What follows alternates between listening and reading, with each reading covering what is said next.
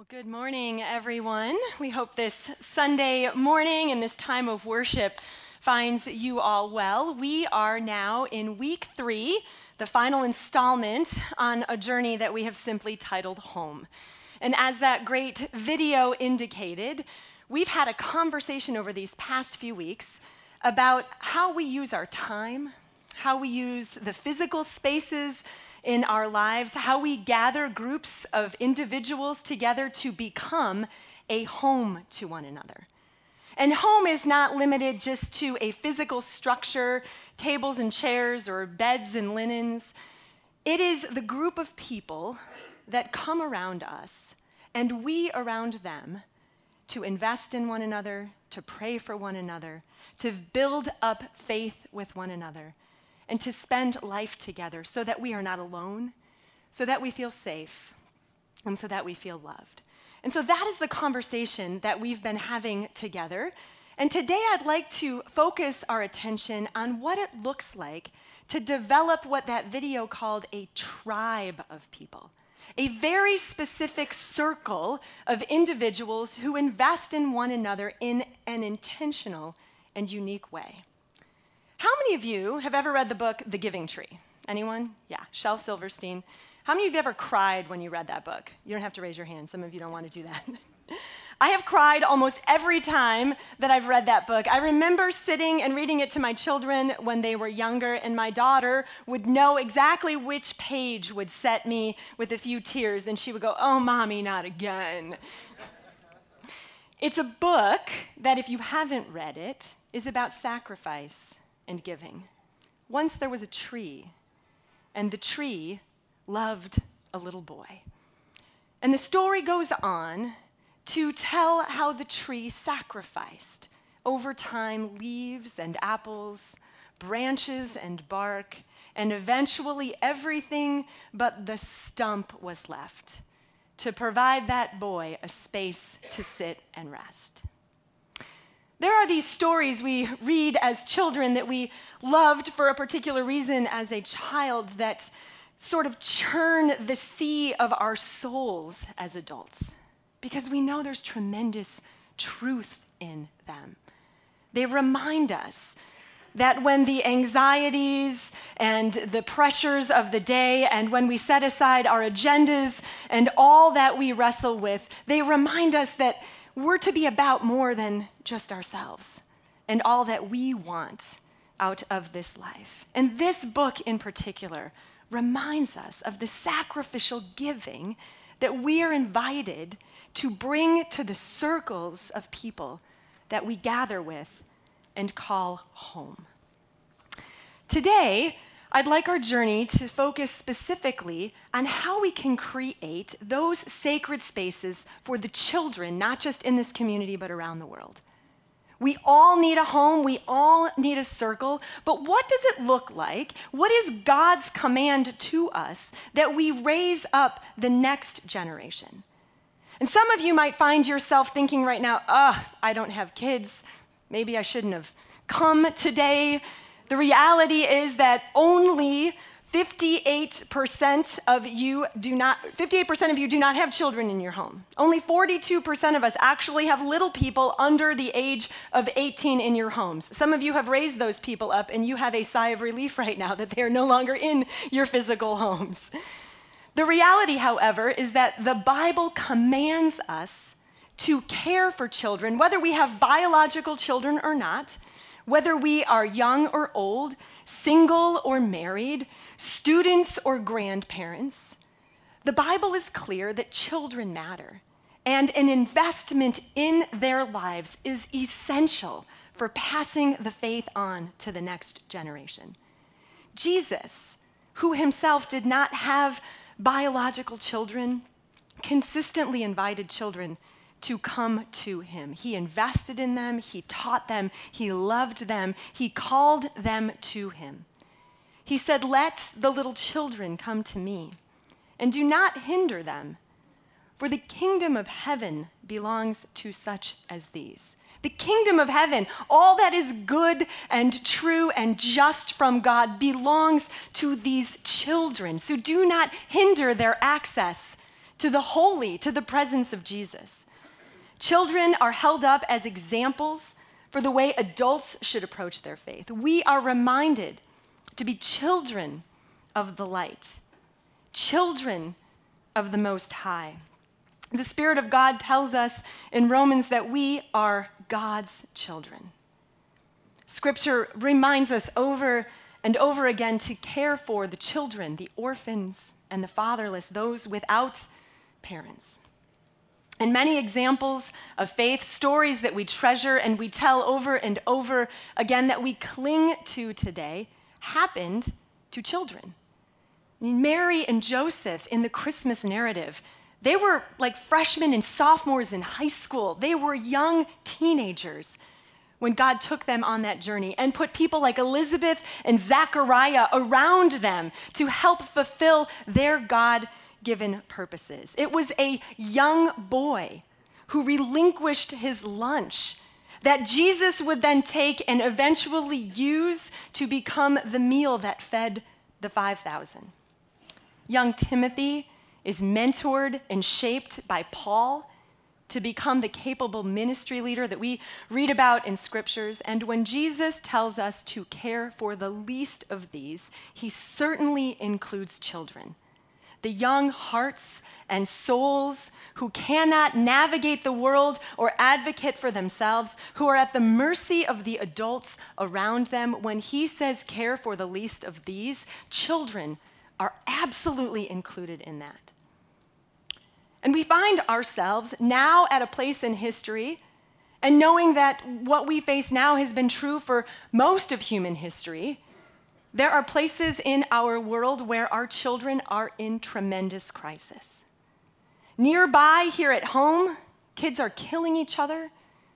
On the city streets, stray bullets take young lives. Children face neglect and violence and abuse. Some of them face tremendous pressure to perform and achieve with no safe circle to process the fear and anxiety they have, so they turn to addiction or anger. Around the world, they are often trafficked and discarded. And millions upon millions of migrant and refugee families right now are ripped apart from one another and stacked up along the borders all over the world. And regardless of our political position on any of the issues of our day, children are caught in the crossfire of so many of these tragedies. So how do we take the biblical truth that is presented to us every weekend when we come here to worship and harness what we know and what God is calling us to do for the good and the glory of God and for the well-being of the child and the children that he has created? I'd like to walk us today through a narrative that comes to us from the book of Exodus, the very beginning of Exodus. It's the story that we find ourselves in after Genesis ends. Genesis with Joseph and his amazing Technicolor dream coat. We've just finished that story. And through the life of Joseph, the Israelites, the Hebrews, as they're called in this passage, have flourished under occupation in Egypt. They have found favor with the king who was on the throne at the time of Joseph. They have, in many ways, some luxuries, some comforts, a community around them that they could actually call home. And Scripture tells us, however, that the king who knew Joseph and appreciated Joseph's leadership died. And a new king, a new Pharaoh, comes to the throne in Egypt. And he cares nothing for the Hebrews. In fact, he's overwhelmed and intimidated and scared by them. The number of people who fall into the category Hebrew overwhelms him. And he says this, "Look," he said to his people, "the Israelites, they have become far too numerous for us. So come, we must deal shrewdly with them, or they will become even more numerous. And if war breaks out, they will join our enemies, they will fight against us, and they will leave the country." He risks losing his nation and his labor force, and he panics. And so he, the scripture tells us, oppresses the Hebrew people into harsh labor. And they struggle and they toil, and yet they still thrive. They still increase in number. They still increase in community. And so desperate for some solution to snuff these people into submission, to snuff them out, he pulls the 2 midwives who oversee the births of these people and says to them, the minute a baby boy is born, you are to see to it that they are killed right there in that moment. And these women do not follow through. They engage in their act of civil disobedience and refuse to follow this edict. The king follows up and says, why are these boys living? And they kind of go, I don't know. They give birth so fast, we can't get there on time. And so he says, you know what? Then let's take this one step further. Take those young boys when they're born and march them down to the banks of the Nile River and drown the children. Drown the baby boys. And it is under this edict and into this scenario that a woman named Jochebed, who's a Hebrew woman, finds herself pregnant, knowing that if she happens to give birth to a boy, that the command on his life is that he find himself drowned in the Nile River. And sure enough, she gives birth to a baby boy. And she chooses, obviously, not to follow that edict, and she hides him. But kids grow, and they start crawling and walking, and they need to eat, and they scream, and they cry, and they talk, and you cannot hide a baby forever. And so she pulls a tribe together to come around the life of this child. And she takes and puts his sister on the banks of the Nile River, and then pays attention to the exact time that the Pharaoh's own daughter was going to come down and bathe in the river, a time that would have been known by anyone in the area, a time where the particular section of river they were on would have been safe. Certainly, no one would want the Pharaoh's daughter attacked by some wildlife or a crocodile or whatever it might be on the banks of the river. So there's this sort of safe spot, and this baby's sister is downstream, and Jochebed brings her baby boy and puts him, scripture tells us, in a basket, papyrus basket covered in tar and pitch, and lets go of him. And he floats down the river. And praise God, he ends up at the feet of Pharaoh's daughter, who looks down, and suddenly there is a baby in a basket at her feet. And she opens that basket, and we're told the baby is crying, and she has sympathy on him and scoops him up and instantly recognizes, this is one of the Hebrew babies, and says to her servant girl who is with her, go, find one of those Hebrew women to nurse him and to bring him to life. And oh, isn't it convenient? His mom is standing right there. Oh, I'm one of the Hebrew women. Do you need help? Do you know who this child is? Who knows who this is? Moses. This is the tribe that came around that child so he could grow up into God's good purposes for his life. No one knew that a little 3-month-old in a basket was going to become the prince of Egypt. But this is what is possible when we gather a tribe of committed, faith-filled people around a child. This is what we, my friends, are called to do in our own places, on whatever Nile River is lapping at our lives. This is the high and holy call that we have to build a tribe around the children who God has placed in our paths and in this world. Now, when I was maybe in 7th grade, I think it was 7th grade, going into 8th grade, I had received a bit of freedom from my parents. And this was before an era of cell phones and texting. And there was a summer where we were allowed to ride our bikes a little further than we normally did. And we were allowed to put some cash in our pockets and go get Slurpees or whatever sort of freedom that we had in late middle school. And I remember one particular day that my sister and I and a group of our gal pals hopped on our bikes and all told our moms we were going to the park or the pool, I think it was. I can't remember exactly. What I do remember is that none of us had any intention of going to the park or the pool. There was a particular group of boys that wanted to hang out with our little pack of girls, And so we hustled our bikes over to this one boy's house, and none of us were supposed to be there. And we spent a couple hours hanging out with these boys, and then we all biked home. And I walked into the door, and how many of you as a parent have ever done this, or a child have ever experienced it? My mom turned her head sideways, like eons of women have this look, right? And said, "How was your day?" Instantly, I was like, oh no, she knows. And for some reason, I decided not to lie. I was prone at times to lie to my mother. And I decided in that moment, I'm not going to lie about this because I already know I'm in so much trouble. And I said, "Mom, we didn't go to the park. We went to so-and-so's house." She goes, "Oh, I know." She goes, "It was around noon, wasn't it?" And I was like, she goes, "You guys stayed till about 4?" And I was like, and I looked at her, I go, "How do you know this?" And she goes, "Oh, honey."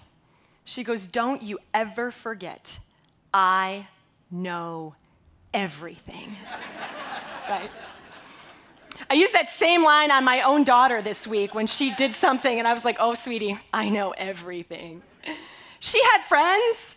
She had friends, neighbors, people who loved my sister and I, who knew that we shouldn't be off on our bikes with this little group of guys, and someone picked up the phone and called my mom, and she knew.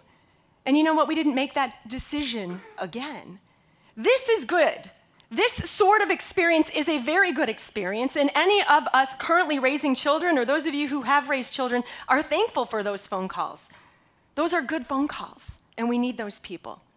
But what I want to suggest to you today is a step beyond that circle. Beyond just noticing the kid on the street who isn't quite where they're supposed to be, or maybe who didn't make it to the right practice for some shady reason, I want to invite us to consider what it looks like to go a step beyond that and to intentionally invest time and attention and faith conversations into the lives of the children around us. Today, the threats that our children face look different than the banks of the Nile River, but the reality is we have to invest in them in that same way. Research on youth who have been invested in by adults, mentored, coached, or absolutely led spiritually, the research is staggering. Kids who have adults invest in them in an intentional way win at almost every level. They're less likely to try drugs, exhibit violent behavior. They do better in school.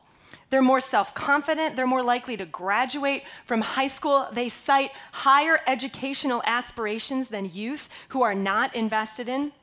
They're statistically less combative and more likely to take a positive approach to the struggles that they have. The win, my friends, is not just for the kid or the mentee alone. Adults who invest in and mentor and pour their faith journeys and their faith stories into children are more confident. They develop better supervisory skills. They cite increased self-esteem. Many celebrate a new network of connections and friends that they find as they journey with a child. They have an increased sense of accomplishment and purpose, and certainly cite increased patience. If you find yourself, like I know I do, looking at the news and the stories of our day, looking heavenward and saying, Lord, how many more times are we going to watch an American high school come under fire? How many kids are going to kill each other in our cities? How much hurt and anguish are our children going to suffer to the point where young students take their own lives? If you find yourself wondering how to get around this issue, Scripture has an answer. Pour yourself, the story of God in you, into a child. Bring your faith journey and the narrative of God moving your soul to a good place to the life of a young person who so desperately needs to know that they are loved and that they matter and that they are cared for and that they are safe.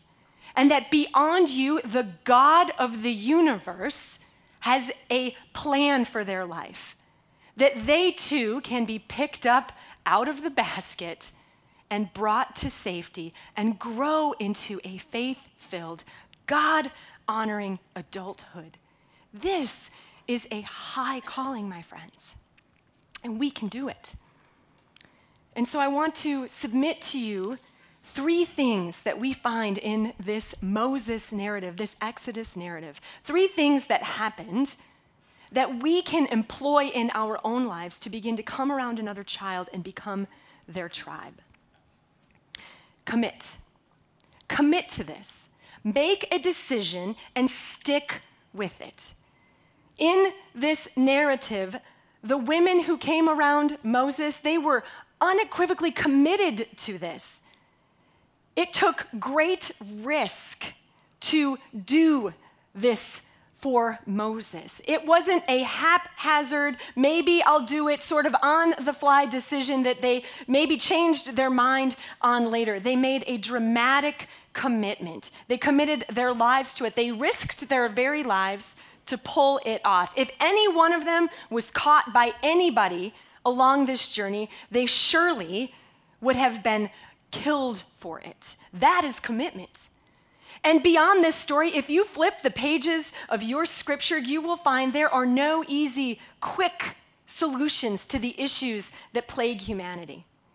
Instead, we see stories over and over again of patience, of commitment, of long suffering, of trying and then trying again, and then trying again and again and again. If there's any story that we can hold as an example, it's surely the story of our own Lord and Savior, who is so patient and long-suffering with us, who watches us as his children trip and fumble and make mistake after mistake after mistake, and he picks us up and he dusts us off, and God says, all right, let's try this again. It is not an easy journey to commit to a child and to pour your faith and your love into the life of a child. Commit to the long journey. Make the decision to do it and then stick with it. All of the wonderful benefits that I just cited about investing in the life of a kid, they're true for children who have been invested in for a minimum of 2 years. Anything less than 2 years is unsteady because children become attached to adults and to the stories and the commitment they're making. And when it's suddenly pulled away, they struggle. And so make the long-standing, long-suffering commitment to this journey. Second, what we see in this narrative is a plan. It doesn't happen accidentally. And clearly, as we discussed, Jochebed knew exactly where to put her son, exactly what time to let him go adrift in the river. His sister just happened to be in the exact right spot in case something went wrong. She could grab this basket and they could try it again another day. It takes planning. We live in this frenetic, frenzied culture, impulsive so many times. We have to actually sit down and make a step-by-step plan to do this. If you want to know how to begin to invest in children, you can start right here at Christ Church. You can find anybody on our family ministry team, and they will let you know there are hundreds and hundreds and hundreds of students and children that come to this building that need this exact sort of tribe and circle. Think about it. Make a plan. Don't be weird about it. Don't just go grab some random kid and say, I'm going to invest in you. Maybe talk to their parents first. It usually helps. But you see, if we think this through, set up some meetings, set up some appointments, find the parents that you know that still have young children in their house and say to them, what does your generation of children need? What can we do to support you? And maybe we can't help your exact family, but what are you seeing in your schools, in your community, in your neighborhoods? Talk to Felicia Thompson. She's invested in the Roosevelt Road community. There's tons of kids there. Find a way to come around these children. Make a plan. Last, reach beyond your own circle. Look beyond the kids that look and act and talk like you. here's what's so fascinating in this narrative. Egyptian women and Hebrew women pitted against one another as mortal enemies. Rich and poor. They crossed ethnic lines, they crossed economic lines, they crossed social lines to find the child that God had called them to bring up into adulthood with faith and with flourishing. So do not be afraid to look beyond the circle of kids that you see immediately before you. According to UNICEF, there are 2.2 billion children on planet Earth right now. So that means there's a lot of them that are probably not in your immediate neighborhood. And hundreds of millions of them are in extreme poverty, they're trafficked, they're in horrible circumstances. And some of you are called to care for those children. And if that is you, find our mission department. Find John Klingelhofer. We have mission partners that are loving children all over the world. Some of you may need to get on an airplane. Some of you may go somewhere to love up on kids and not come back to the physical home that you have here. But you will find a new home somewhere else in God's world. And I don't know about you, but God is calling us to do something along this list for children. And so you need to figure out what it is and pray about it and wonder about it and talk about it with your friends and your family. Reread this scripture, immerse yourself in it, and wrestle with what you are being called to do, what kind of tribe you're being called to build up around the life of a child. In the sanctuary, there's a great guy this morning named Dave Bianchin. If you haven't met him before, he's wonderful. He's preaching a similar message today in the sanctuary.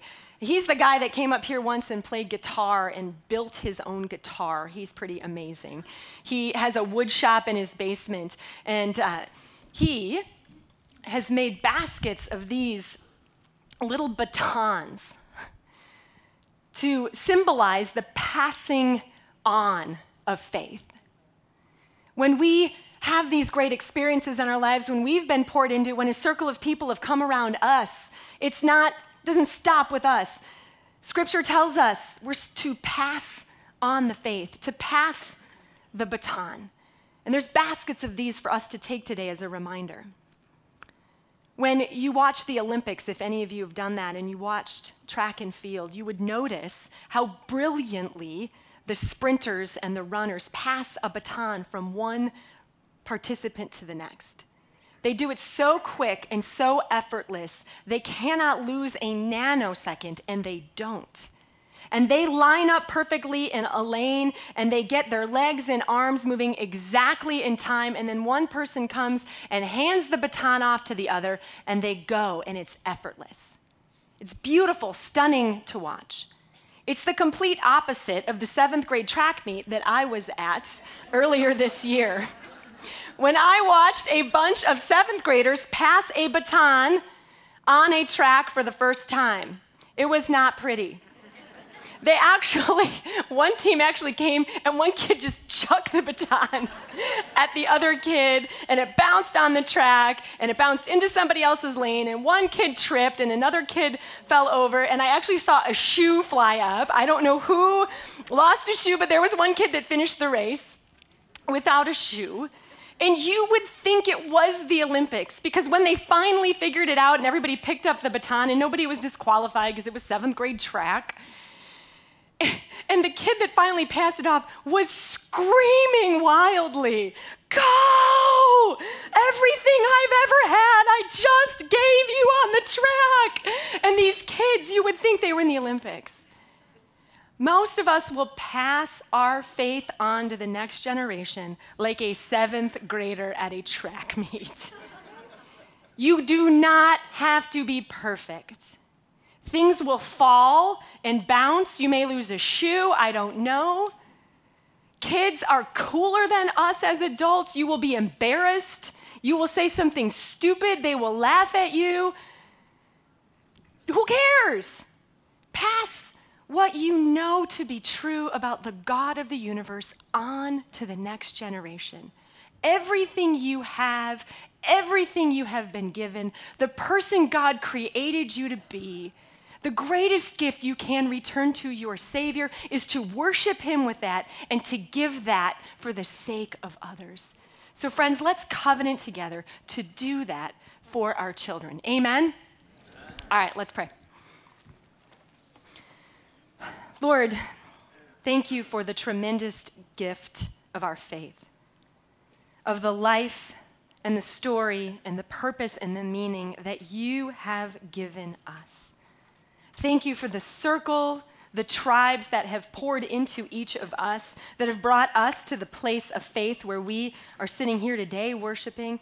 Lord, I pray that you would make us a people who can do that for others. Bring the children who we need to love into focus for us. Help us see them. Help us find them. Help us learn their names so that we might worship and glorify you through our work and partnership with them. In Jesus' name, everyone said, amen.